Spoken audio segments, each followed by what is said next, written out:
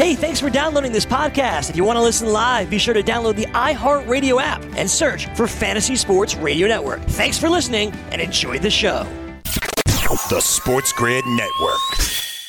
College football bowl season is here. We've got several games this weekend. I'll have a preview of them here in hour number 2 as Fantasy Sports Today starts now.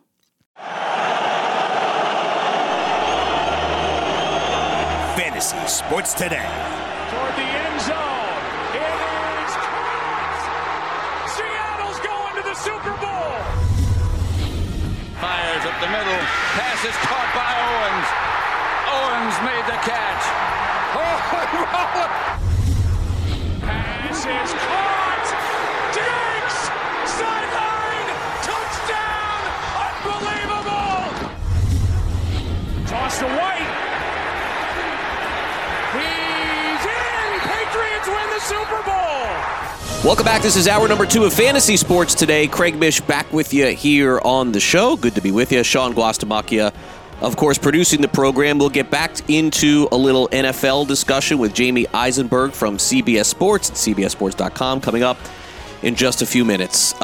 It's interesting because I think this time of the year, as we celebrate being with our family and we celebrate the holidays, whatever you celebrate, whether it's Christmas or Hanukkah or Kwanzaa, we always seem to forget that the college football season rages on this time of the year.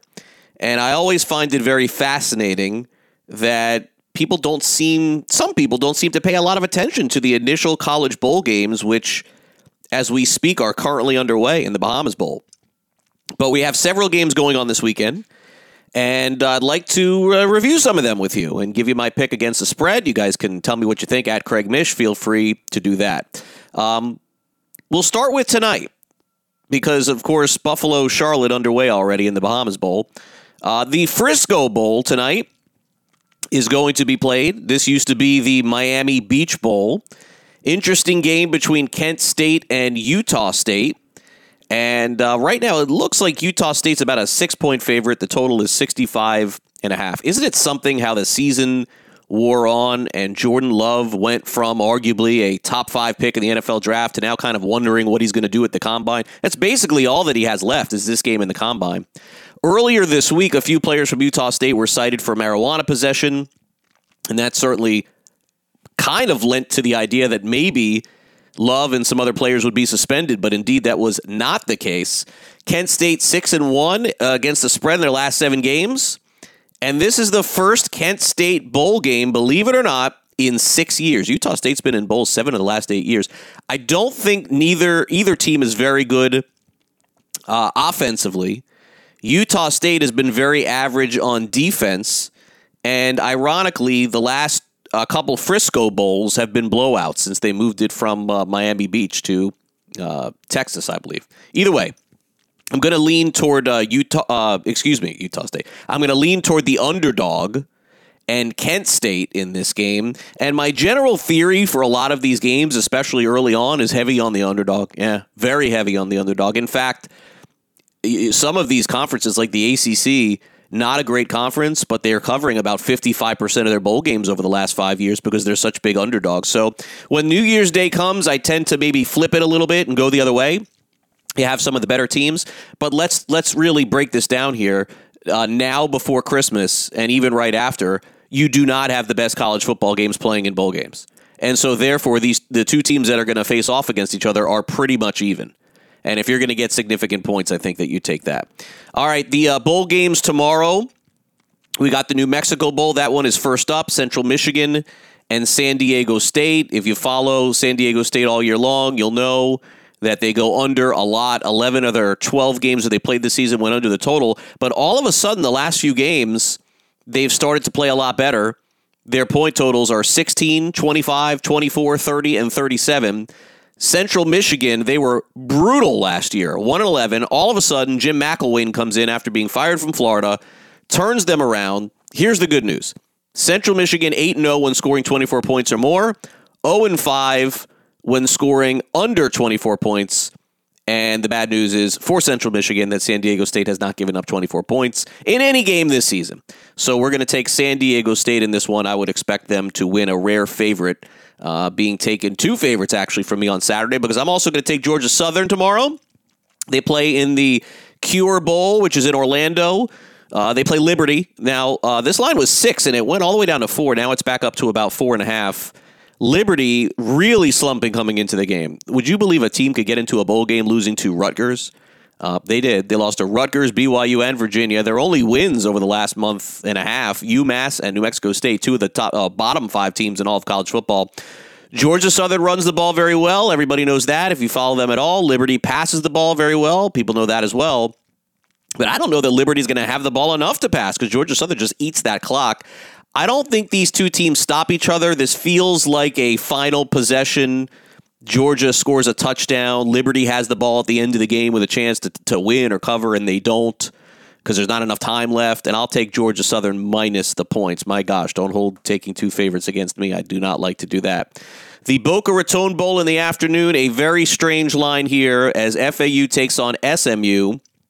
And Southern Methodist, the total is 70, so you can expect a lot of points in this one. But SMU, a 3-point favorite on the actual field that the Owls play of Florida Atlantic. Why? Because Lane Kiffin left to go to Mississippi, but I just don't understand the line here. I mean, don't the players play the game? It looks coaching is part of it, but I think this line should be even at the very least, or SMU -1. Shea Buechele came over from Texas, quarterbacked SMU all year, had a pretty good year. Threw for 200 games in every game but one. This is SMU's best season in about 30 years. I'm not sure FAU's motivation, but I got to take the points here. I mean, this is a home game for FAU, and FAU has been phenomenal at home. Just because Lane Kiffin is not coaching in the game, does that mean SMU beats this team by more than 3? I don't think so. So we will ride the underdog here and take FAU. A little bit later on Saturday, it's the Camellia Bowl. Florida International, which is otherwise known as FIU, takes on Arkansas State. Arkansas State lost, but played in this bowl a couple of years ago. James Morgan, pretty good quarterback for FIU. This is his final game under Butch Davis of the Golden Panthers. FIU's played great pass defense all year. Arkansas State plays no defense all year. In fact, the Red Wolves' defense over the last 4 games have given up 34, 33, 27, and 41. The total is 63. Omar Bayless is the player to watch in this one for Arkansas State. He's probably going to be a 2nd-round pick, 3rd-round pick in the NFL. I don't love this game at all. So I think I'm going to pass this game, but I will say that there's a lot of good games that are going to be played, I think, tomorrow. So you'll want to definitely stay tuned to that. So those are just a few of the games tomorrow. When we come back after the break, I'll give you a preview of the Las Vegas Bowl, which will be played on Saturday night. The New Orleans Bowl, which will be also played on Saturday night. And then after the NFL plays itself on Saturday and Sunday, believe it or not, we actually have a bowl game on Monday. So I'll give you a preview of the Gasparilla Bowl, which will be played in Orlando. So that's where we stand here on Fantasy Sports Today. Hope you guys are having a great Friday, the final Friday before the holidays, Hanukkah, Christmas, Kwanzaa. Don't forget you can like and subscribe to the show just by listening to us and subscribing. It's just so easy. Whether you're listening to us on the FNTSY app or you're listening on iHeartRadio or TuneIn, make sure you also subscribe to the show on iTunes or Google Play. And then this way, as soon as the show is done, our great producers, Sean Guastimacchia, also Chris Pavona, they will upload the show. It will get sent to you. And then this way, you don't even have to worry. You get Fantasy Sports Today with me and with Joe Pisapia 4 days a week as well. Also later in the show, for those of you who are playing in the Fantasy Football Championship weekend, don't fret. Jamey Eisenberg is going to be with us, and he'll break down everything that could happen this weekend and give you some good start-sit matchups as well. So we'll take a quick timeout. We'll come back with some more bowl preview of the games this weekend. Been diving into them pretty hard. Hopefully we'll give you some winners. You're listening to FST. I'm Craig Mish, flying solo today. 2-minute break. We'll be back with a lot more right after this. Don't go away.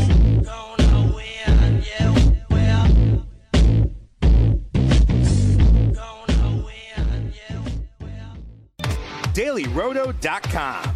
Learn from the game's best DFS players. We don't just give you premier advice, We play every day.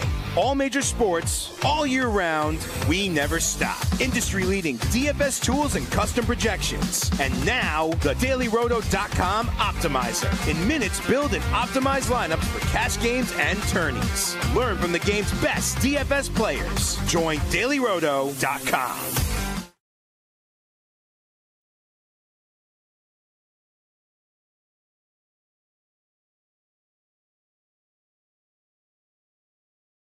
Fantasy Sports Today with Craig Mish.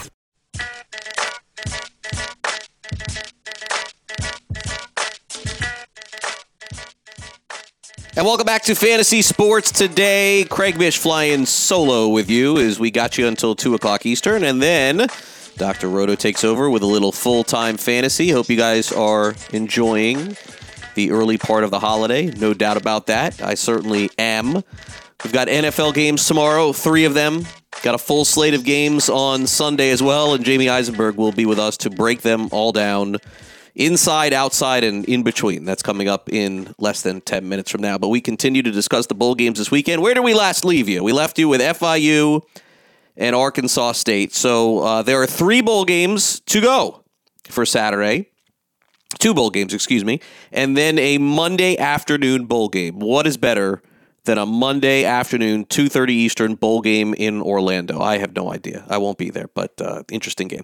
All right, so potentially the best game of the weekend in the college football bowls will be the Las Vegas Bowl on Saturday night. You may say, why?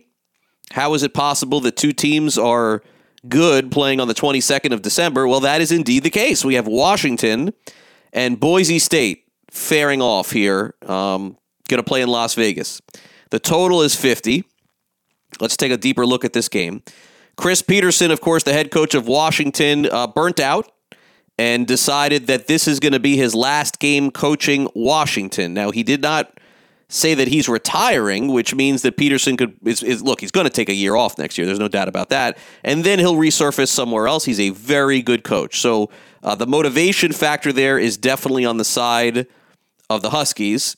But the Huskies are also going to be without 2 of their key players in this game that are headed toward the NFL. Their tight end Hunter Bryant, who had a great year, 52 catches, 800 yards, 3 touchdowns. And then Trey Adams, their left tackle, who's a first-round pick potentially. Bryant maybe a mid-rounder. Bryant's stats are great, but he doesn't project as one of the top 3 tight ends in the draft. Still, a huge weapon for Washington, both on the offensive line and tight end. So, is this just as simple as taking Boise State this one? Well, not so fast. Boise State's offensive coordinator, Zach Hill, last week announced that he is leaving to go to Herm Edwards and coach at Arizona State. So, those kind of cancel themselves out a little bit. Peterson's record in bowl games is not good, 1-4 against the spread. Washington, on the flip side, crushed BYU, and BYU, of course, beat Boise State. But since then, Boise has been really good, and it doesn't seem to matter which quarterback they're playing, and they have had a lot of success in bowl games. So this does seem like it could be a very close game. I would lean, if you're doing a bowl pool or thinking of wagering on this game, it's not one that I'm going to have anything on, but I am going to take Boise State plus the points here, plus the 3.5. And that probably is the best game on Saturday night. So while you're watching the NFL, you can watch a little college football too. Also on Saturday night, it's the New Orleans Bowl. I believe that this is the biggest spread of any game in the bowl season, the biggest mismatch, at least on paper. Appalachian State, who just rolls over teams with their running game, they're 17-point favorites against University of Alabama Birmingham. The total is 48. UAB is coming off a loss 49-6 against FAU.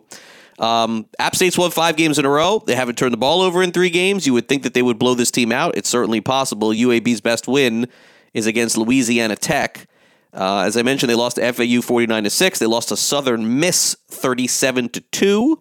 They lost to Tennessee 30-7. And perhaps the reason why this spread isn't even 20 is another head coach from App State's getting another job. Elijah Drinkwitz, he took the Missouri job. He's gone.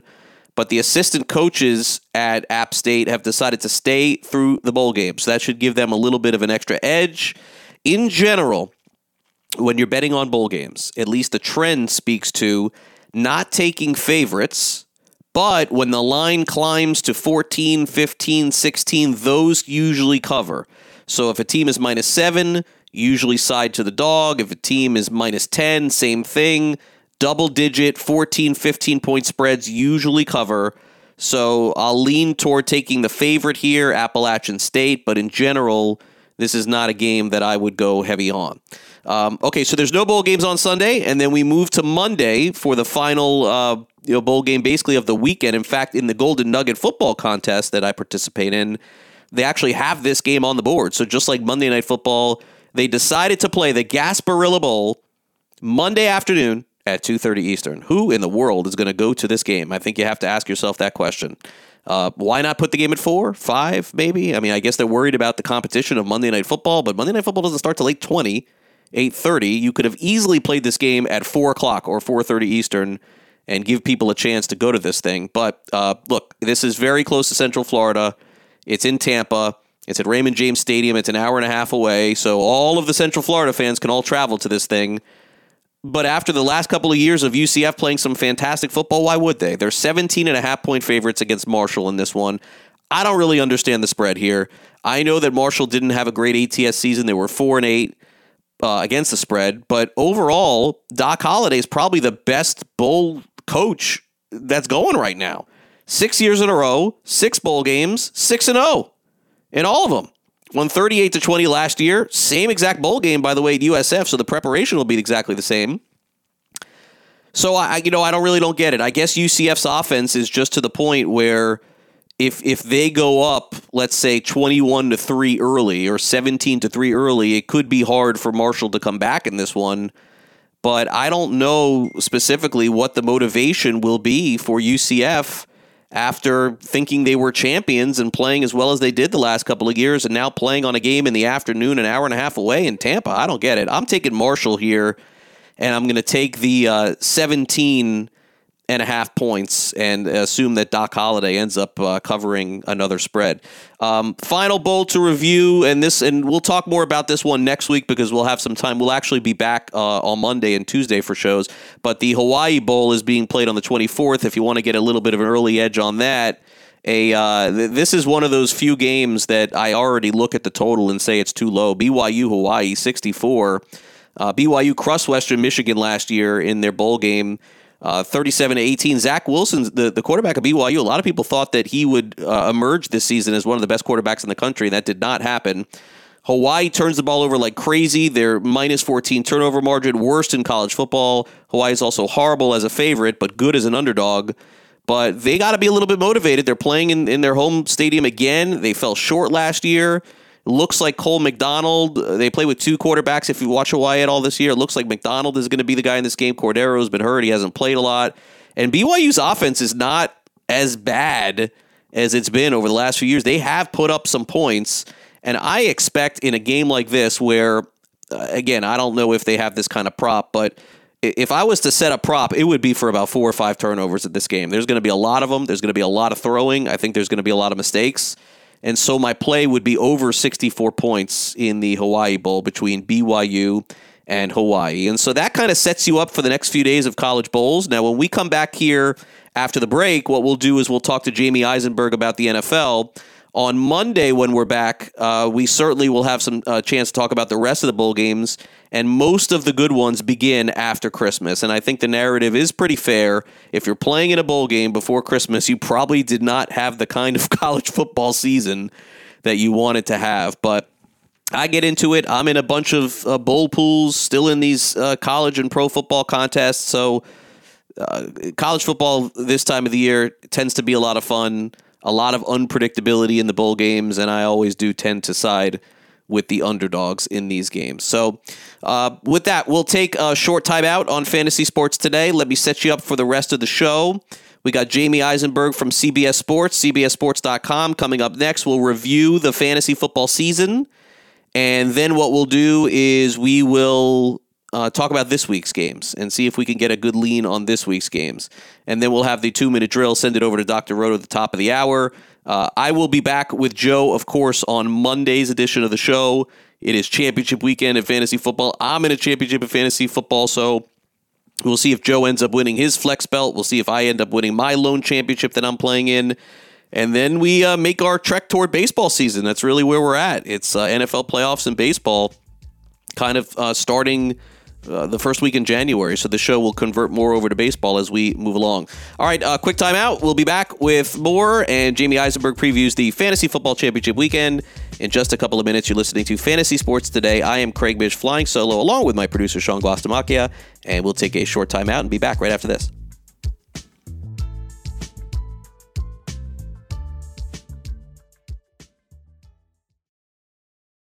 DailyRoto.com. Learn from the game's best DFS players. We don't just give you premier advice, we play every day. All major sports, all year round, we never stop. Industry-leading DFS tools and custom projections. And now, the DailyRoto.com Optimizer. In minutes, build and optimize lineups for cash games and tourneys. Learn from the game's best DFS players. Join DailyRoto.com.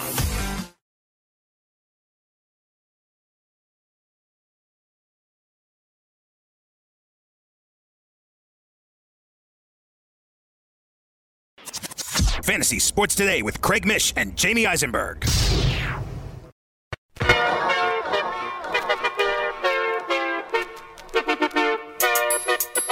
And welcome back to Fantasy Sports Today. It is championship weekend, as we've been discussing here on the show, and a fun time for everyone who's really made it to this point. We thought we would dive in a little bit deeper with Jamey Eisenberg of CBS Sports and CBSSports.com.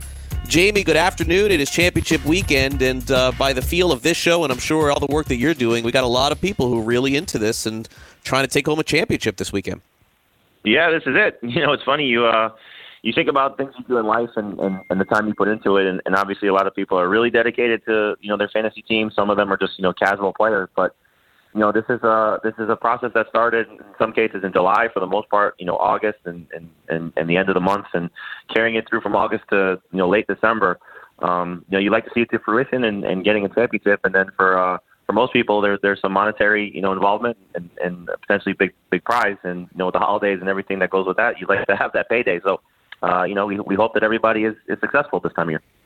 Yeah, and believe me, of all the leagues that I'm in, and I have scaled down significantly. I'm in one championship, and really the biggest financial one that could possibly be involved. But I want to expand on that a little bit, because there is something that I wanted to ask you about, and I'm more of a fantasy football purist, and you've been playing forever, and so have I, back to the days when you had to wait for the paper to come out and write down the scores. I mean, I go that far back with that. I have Rashad Perryman, okay? I picked him up off the waiver wire. I'm going to start him this week. I don't feel right about it, though, Jamey. I don't know. There's something about – I got to tell you, and this happened with Jamal Williams. I had him last year and won the championship also in the same with the same partner, same league. Last year was the Marlins. This year it's the Phillies. But, you know, it doesn't feel right. I don't know. Like, there's something about a fantasy league where I get it. A guy gets hurt, and you should be able to replace him.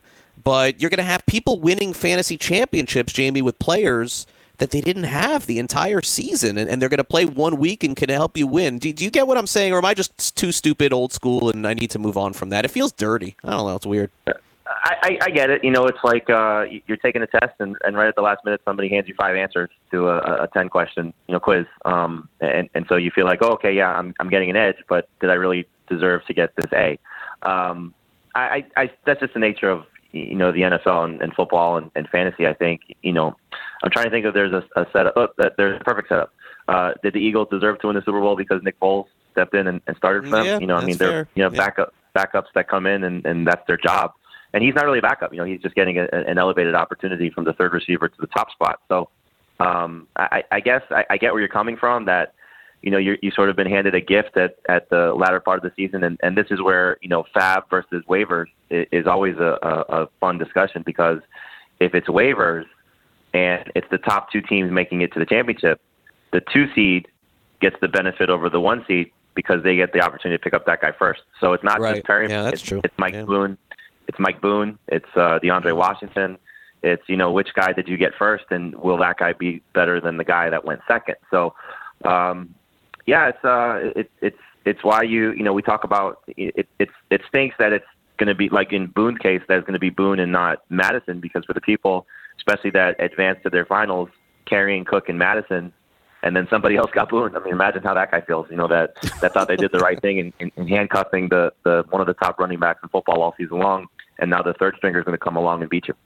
Yeah, I didn't have Cook, but I carried Madison the whole year. In fact, last week, when I watch the games, I tend to watch sometimes with one game with sound up and then one not. Like I have the TV on the main one, and then I have my laptop running with the Red Zone and all the other games. And so for some reason I didn't have Minnesota as my primary game for whatever. I don't know why I didn't, but so I saw the Minnesota running back run in, and I'm like, oh, great. I saw Cook got hurt. I'm like, okay, I did notice that. And then I saw a running back score. I'm like, oh, great, Madison, man, next week I'm going to be able to play him. And I didn't even realize for like 15 minutes after that it wasn't him, and it was Boone. I had no idea Madison was inactive, but again, I'm not following as closely as you or even with players that I know that aren't playing. And so I guess we need to expand this. Boy, so much is in play for Minnesota. I kind of feel like, Jamey, that I guess no matter what, even if the Rams lose, I feel like Zimmer is going to want to play hard versus Green Bay, even though they have such a little shot to win that division. I don't think that they could lay down at all at home. People are paying hundreds of dollars for tickets. It's the Packers. I feel like he's going to play his best guys, but what is the most likely scenario to play out of this thing? Is it that Boone is the only active running back of those three, and then how do you make that decision to play Boone or not? Does it come down to other matchups? Should you hold Boone into Monday night? Like I have a flex spot, Jamey, where I have Diggs, and I'll have a chance to put Boone in if I need to because I added him too. I know this is a long question. I don't really know if I even asked the question. It just seems very confusing with the Minnesota situation. Well, first off, they can still win the division. So if they win and then they win Week 17 and the Packers lose, the division's very much in play. So this is a huge game. No, I don't think so. Well, they're 10-4, and the Packers are 11-3. So yeah, but the Packers get the Lions at home, Jamey. I don't know. I don't see it. Well, if you recall, once upon a time, the Lions have beat the Packers. No, I know. I feel like that's the biggest spread on the board, and look, Green Bay would have to completely fall flat. But in theory, you're correct, and the way that they play the NFL is in theory. So that is indeed correct, factually. Plus, I think they can still move to the 5, right? I don't know about all that, but I just know the division situation. Yeah, I guess it comes down to, do you want, if you can't win the division, do you want to be the 6th seed to play the NFC East winner? That's probably something that they could be looking at, not tanking. Right, but I would rather play at Philly or at Dallas than I would against San Francisco, right? Wouldn't you? No? Of course. Yeah, of course. Okay. Yeah. Okay. Well, it could be any of the teams depending on how it goes 1 through 3. True. So they could be playing the Packers again. I think they're going to go all out and try and win the game. With the fact that they still can win the division, and so I guess the problem is that if we get something, remember it's a Monday night game, so you're still going to get a practice report on Saturday. Right. If we get any semblance of Saturday that, especially with the Saturday games, when you're looking at who you're starting on your fantasy team, that Cook got in a limited session or Madison got in a limited session, then you have a really tricky scenario at play. Because what are you going to do in terms of waiting out the Monday night game? Because if Boone starts, the Packers' run defense has been bad the majority of the season. They give up a lot of touchdowns. And so you'd like to have that guy because while I know Dalvin Cook's a great player, he's been enhanced by what the Vikings have done running the ball this year with Kubiak and Stefanski. Madison could be a great player. His numbers, I think, have been enhanced by the system, and Boone could certainly follow suit, as we saw 2 touchdowns against the Chargers. So I would love to start Mike Boone in most scenarios, but you just have to sort of judge it based on who you have on your fantasy roster if, in fact, we don't get any news. Now, the fact that Adam Schefter said Cook unlikely to play makes sense because no matter where the Vikings finish, they're going to the playoffs. And so I most likely, I don't think the Rams are going to catch them. So I think you're looking at a situation of it's a great opportunity for this running back to help your fantasy team, and you'd like to have that starter. So, like you said, you're not a Cook owner, but you were a Madison owner. I think a lot of people at this point that don't have Dalvin Cook are clearly rooting for Dalvin Cook to sit and for Madison to sit and maybe get this guy in your fantasy team. Yeah. So if Cook will sit, let's assume. If Madison sits as well, and let's say I'm playing in my league this week and I'm down 10 points, would I play in a PPR? Would I play Boone or would I play Diggs in the flex? In PPR, I'd probably still play Diggs. His track record against the Packers is amazing. He scored a touchdown in each of the last 5 games against them, 6 touchdowns over that span. If you recall the game earlier this year, he had 1 catch. It was a 49-yard touchdown. So he just has success against his team time and time again. And so I probably would hang my hat on him in PPR. Now, non-PPR, it's a little different. I think then you go with the guy that has a chance to get maybe 20 carries and 80 yards and a touchdown. That's kind of, I think, where Boone can be if, in fact, he's the guy without both Madison and Cook on the team. Jamey Eisenberg is with us from CBS Sports, CBSSports.com. You can follow him on Twitter at Jamey Eisenberg. If indeed Saturday's game plays out the way that most people think with the total of 50, there's a good chance that this will be the Jameis Winston won you a fantasy championship run. And again, for me to be in the spot, I have Winston, didn't play him all year long, and then all of a sudden last week threw him in. Brady's gone the other way. I probably should have thrown Winston in, honestly, last couple of weeks, but I did not. But the scenario now, as everybody knows, Jamey, and these are the million questions I'm sure that you're getting, is Brashad Perryman, I'm guessing for you, like everybody else, at least from what I hear, is a mandatory wide receiver 1 start if you own him. You'll tell me if that's not the case. And then the follow-up to that is if Miller is out, along with Godwin and along with Evans, is this Watson a wide receiver 2 start for you? Should he be picked up and added, and should he be started as a wide receiver 2 or a flex? And how much serious consideration would you give to him? Yeah, Perryman for me is more of a top 20 guy than a top 12 guy. I just think you have to build in some risk. The fact that his career is what it is, and the fact that he was great last week, he did it on 6 targets. So is he going to go from 6 targets to 12, or is he going to go 6 to 8? That's kind of the question you have to ask yourself. And you still have. It's funny because while Jameis has been very good lately, clearly better in fantasy than reality, but he hasn't been exactly terrible in reality either, especially last week. We still know what he's capable of doing. There's still a meltdown potential for him week in, week out. And I know that's been, your hesitation to play him, understandably so, because you don't want to have what we saw in London that time when he, threw the 6 turnovers, whatever it was. Mm-hmm.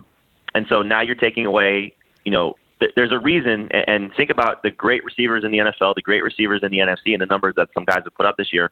Chris Godwin and Mike Evans are 2 of the 4 Pro Bowl wide receivers. And this isn't about guys playing in the Pro Bowl. This is guys earning the Pro Bowl right. There's a big difference in the guys who play versus the guys who get the honor. And so they earn the honor to be 2 elite-level receivers because of what they've done.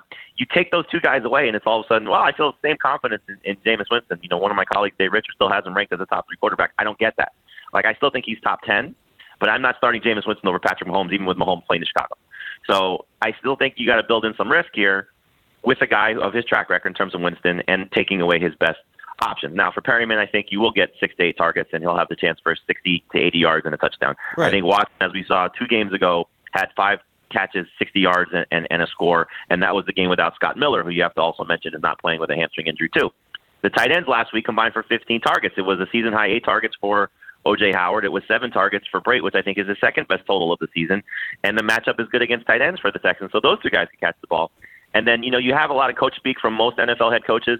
Bruce Arians is one of the ones that cuts through the BS and kind of gives you, what's coming from his mouth is typically, coming from his brain, and it's kind of the game plan. And he said, we're going to throw to our backs. And there's no team that allows more receptions to running backs than the Texans. So Ronald Jones and Dario Gumbawale would be the 2 that I think, matter here from a pass catching standpoint. Now, you're probably not going to start them in your championship, but those are going to be guys that help Winston get his numbers. So it's all over the map for this Tampa Bay receiving core. But if you're just looking at it from who has the most upside, it's clearly Perryman. We saw that last week, and I would put Howard second and then Watson third. Yeah, going to be fun because the game is Saturday, and it's rare to have these many fantasy options playing at 1 o'clock Eastern before all the other games on a Saturday. A lot of people in the fantasy championship are going to have some sort of outcome going into it. Speaking of which, we'll preview the rest of the games coming up next. Championship week is here. Jamey Eisenberg is with us. Don't go away.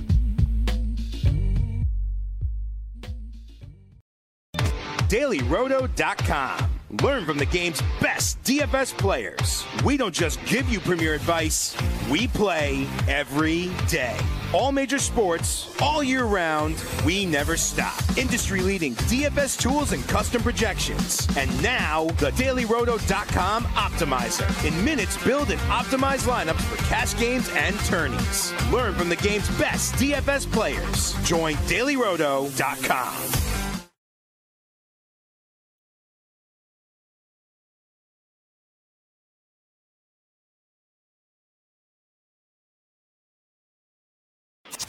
Fantasy Sports Today with Craig Mish and Jamey Eisenberg.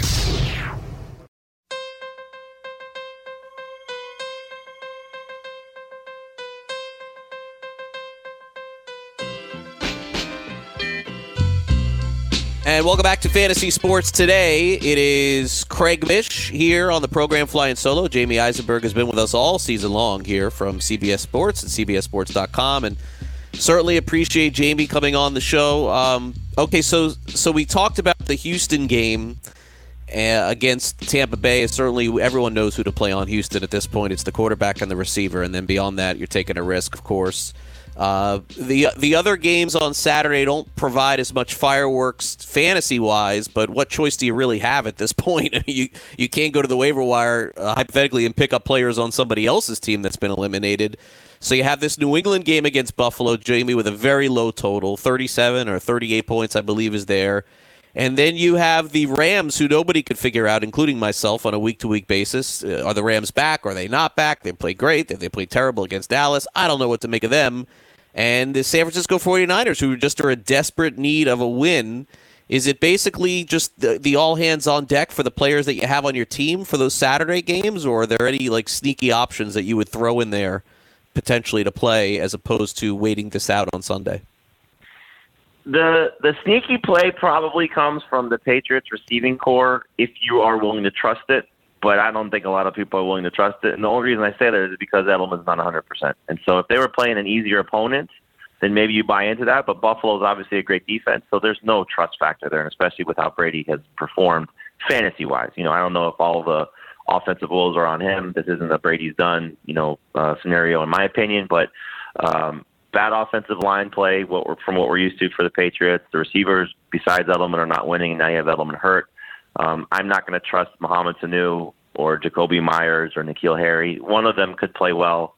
The only one I think that you could look at and say that I would like from the Patriots standpoint is James White, just because it's an easy target for Brady. We see him have success. He had success last week and can easily do so again. So it's probably a situation to avoid in terms of the second-tier guys for all of these teams. I am definitely afraid of Todd Gurley this week for what the usual expectations are, because this 49ers run defense has just been absolutely amazing. The resume is impressive the last 4 weeks when you talk about Mark Ingram, Aaron Jones, Alvin Kamara, and Devontae Freeman, and you could clearly compare Gurley to all four of those guys to varying degrees. They've been 7 PPR points or less to each of those four guys. And so with Gurley scoring touchdowns, he's been great. The numbers outside of the touchdowns, you can, it's okay. This is good, not bad. But I don't know if Gurley's going to have a big game, especially, with they're clinging to slim playoff hopes. I don't know how realistic they are. And, if I'm the Rams, I want to be cautious with Gurley if I'm still counting on him for 2020. Yeah, I mean, Gurley, it's amazing that how little fantasy value he has, but then they throw a pass, it's a pass interference, they have the ball in the one, and then the dude scores 2 touchdowns. It's like that's been the story all year, is he's just got that volume near the goal line. And so a touchdown-heavy league non-PPR, a lot more valuable than the PPR for sure. Jamey, the most compelling game for sure on the board, and expected to have some fantasy fireworks probably, I would guess, between the Cowboys and Philadelphia Eagles.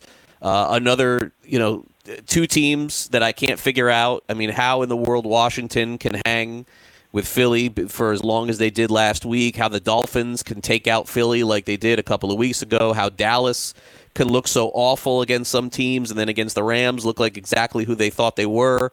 Let's start off on the Philadelphia side here. Greg Ward, who I loved playing quarterback at Houston, is now getting a lot of the targets with Philadelphia. It's really amazing that they could start 2 tight ends there, Ertz and Goddard, both getting some love there in terms of targets and fantasy points. On the Philadelphia side, we've seen, is this the beginning of something for them? Do they play at home? Do they beat Dallas with Ward and now Miles Sanders getting a lot of touches and then throwing to those 2 tight ends? I mean, nothing would shock me with them. Seems like as soon as we count out Philly, that's when they show up. For sure. And the biggest story of the game, which factors into Philly's defense, is Dak Prescott's shoulder. And so if you were to tell me Dak's 100%, I think Dallas, based on talent, should win the game. But with the fact that he's not 100% in the game in Philly, you got to give a slight nod to the Eagles, despite how poorly they've looked, because of what you alluded to, that when their backs are against the wall, when it seems like they're done, they seem to rise to the occasion, which has happened, in 2 of the last 3 weeks. With the overtime win and then what they did against Washington. Yeah. How about the last 2 years, by the way, Jamey? The last 2 years, you thought they were dead. 100%. Yeah. So I think, for the Eagles, fantasy-wise, Miles Sanders has become a star, and it's nice to see that the Eagles finally have a running back, really in the Doug Peterson era, that you could say not only are they leaning on him, because he's leaned on guys before. It's sort of a myth that he doesn't, when he has a guy, he doesn't give him work, because it happened with Josh Adams a couple times, with Jay Ajayi when they made the trade, and Jordan Howard earlier this year, and now Miles Sanders. He's been great. Ertz is clearly a must-play, but you have Greg Ward, like you said. He scored last week and 9 targets. With the injuries there, he's somebody that's in play as a number 3 receiver in 3 receiver leagues. And then Boston Scott, that sort of saved them in the Giants game, and it's carried over to the Washington game. That if you look at him, it's kind of similar to what you said. You looked up and you thought that was Madison scoring the touchdown. If you were watching the Eagles play, you look up and you go, "Man, Darren Sproles turned back the clock. He looks great." Right. And it's essentially the same type of player, and that was a comp for Boston Scott coming out of college. So I like the setup for him in PPR if you need a flex, if you're stuck, or if you're stuck at your running back position. Let's say you did lose Dalvin Cook or Josh Jacobs and couldn't get the backups, and there's Boston Scott just sitting on your waiver wire because nobody wanted to buy into it. Well, it's 2 good games now in a row. You might want to buy into it. So there's the must play of Ertz, and then there's and Sanders, and then the sort of the rest of the crew, and Wentz is kind of if he's gotten you to this point, you stick with him. If not, you can make the change to a Ryan Fitzpatrick or one of those type of guys. But I don't think it's a must play for Zach Ertz or a must avoid for Zach Ertz. He's kind of in that purgatory of not knowing what to do, and just kind of, I think, comparably to where your confidence level is with him. All right, so the Sunday night game has some interest because the Chiefs are playing out of this world again, Jamey. And I guess there is some scenario that I heard mentioned where if Baltimore ends up winning their game on Sunday before they play and Houston loses to Tampa Bay, the Chiefs are locked into their position, I guess, no matter what. Is there any concern at all with playing the Chiefs guys? I mean, how could you possibly sit Mahomes? How could you possibly sit Tyreek Hill? Their running back's a complete disaster. I don't think we're playing anybody there. But do you think that there's a chance? Is Andy Reid a sitting players kind of guy if this came down to Sunday night and they had everything locked up, or is there no worry at all with Kansas City? Well, I guess you're assuming the Patriots win. Assuming it's a big scenario there, but well, you just I'm sorry because you just gave the Baltimore and the Houston scenario, so I just want to make sure that the Patriots win, then they're also still a game ahead, right? They'd be 12-3, and the Chiefs would be 11-4. I forgot about them. Yeah, I believe that's the case. Yeah. So assuming the Patriots win, the Ravens win, and the Texans lose. I guess I'd be surprised in Week 16. That really hasn't been an Andy Reid thing. Week 17 maybe, but. You're still a team that's trying to find a rhythm with the run game. I still think the passing game, hasn't been perfect. So they probably would like to, still have some semblance of some continuity there. Maybe it's not a 4 quarters game, especially depending on how the outcome's going. And, I don't know exactly what the weather report's supposed to be in Chicago, but if it's less than ideal, they just came off a less than ideal scenario at home against the Broncos in the snow. So I would be shocked if they're resting guys. It just doesn't feel like something that the Chiefs would do, but I guess it's something you have to take into account. Yeah, I mean, we're very fortunate this year to head into Week 16 with not a lot of this kind of conversation. It feels like every year we have some of it, and you have to worry about it, but not nearly as much as there is in years past. And speaking of which, I know that this is a hot topic every single year in fantasy when we get this time of the year. And I think if I'm not mistaken, I mean, you could tell me more because you see all the subscriptions, or at least know of the subscriptions for CBS. But I feel like there's still 5 or 10% of the people in that big pool of that play fantasy football that are going to play next week too, and play that thing out. I mean, I don't think that you advocate that. I certainly don't advocate that. But you could jump into DFS or jump into something else. Why do you think it is that people still play that thing out all the way through the end? I think it's the thrill of the competition. You don't want to let go of something that you've enjoyed for 4 or 5 months. There's obviously DFS as well. That's going to be popular in Week 17 because you can get some really fun options with some of the teams that will be resting, and as we're talking about, some of these injury replacements. But some people are old school, like you said. You've been doing it since you had to wait for the scores in newspapers, and when people were doing it back then, they were playing in Week 17. They were, yeah. Nobody really gave a lot of thought to, teams are sitting. We should probably end our fantasy leagues in Week 16 instead of Week 17. So I think that, you get people to just enjoy it for one more week. You also have now, I'm trying to think, I guess it really wouldn't matter, the Guillotine League, but your gets decided after this week. So Right. that doesn't really matter anyway. But, some teams, they do it for draft picks. You play in week 17 from some consolation games too. To decide how your draft order goes. Yeah, I've I heard some leagues suppose like so. Yeah.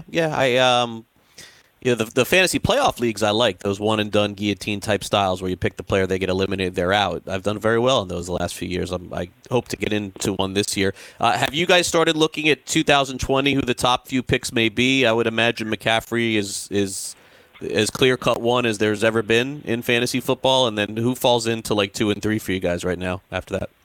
We're actually going to start doing that next week on all of our programming podcasts and our CBS Sports HQ stuff.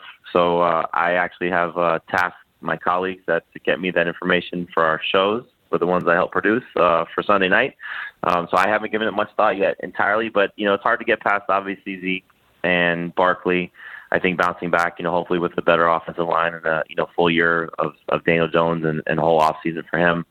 I think it's going to be really fun to see where, the guys who have struggled and where they get selected. Kamara's clearly had a frustrating season. Fournette has had a frustrating season. Both guys are going to get a lot of work once again, in their respective offenses. Fournette's been really tough to gauge because, so much work and the yards have been great, but the touchdowns, the lack of touchdowns are so frustrating. And then conversely, somebody like Joe Mixon, who has really flown under the radar how well he's done. But it's the Bengals, and you don't know what exactly this team's going to look like because the assumption is clearly that they're going to take Joe Burrow. But if they don't, what's the quarterback situation there for this Bengals team? Yeah, it's interesting because, it hasn't been talked about a lot, but like of the Melvin Gordon style, Mixon could absolutely pull a Melvin Gordon going into next year, going into the final year of his deal. And we wouldn't know that until August, but he's a prime candidate for getting abused in Cincinnati for the last few years, going into the final year of his deal. I think that's why they gave him the ball a lot over the last few weeks to pep him up a little bit, but he could hold out. I wouldn't shock me at all. All right, Jamey. Well, listen, good luck in your championship weeks this week with all the leagues that you're in.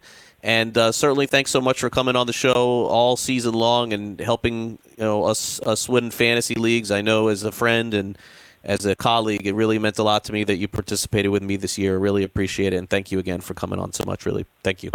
Craig, it's my pleasure. Thank you for having me on, and hopefully we help some people win. And good luck in your championships as well. And happy holidays to everybody who's been following us. I appreciate it, and I'll talk to you soon, bud.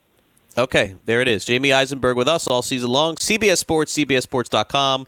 Follow him on Twitter, @Jamey Eisenberg. Do it right now. Help yourself win this week, next week, if you're playing in any kind of fantasy football league. We'll take a quick time out here on the show. When we return, we've got the 2-minute warning. Don't go away.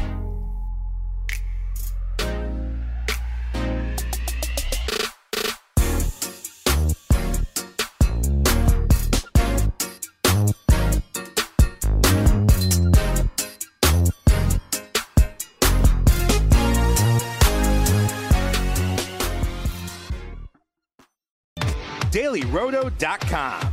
Learn from the game's best DFS players. We don't just give you premier advice, we play every day. All major sports, all year round, we never stop. Industry-leading DFS tools and custom projections. And now, the DailyRoto.com Optimizer. In minutes, build and optimize lineups for cash games and tourneys. Learn from the game's best DFS players. Join DailyRoto.com.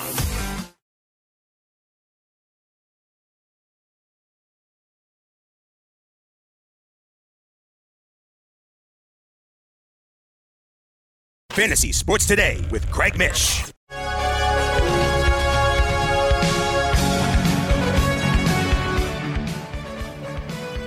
And welcome back to Fantasy Sports Today. We end the show with a little 2-minute drill. The 2-minute warning. 2 minutes, get your together. Is that going to be enough time?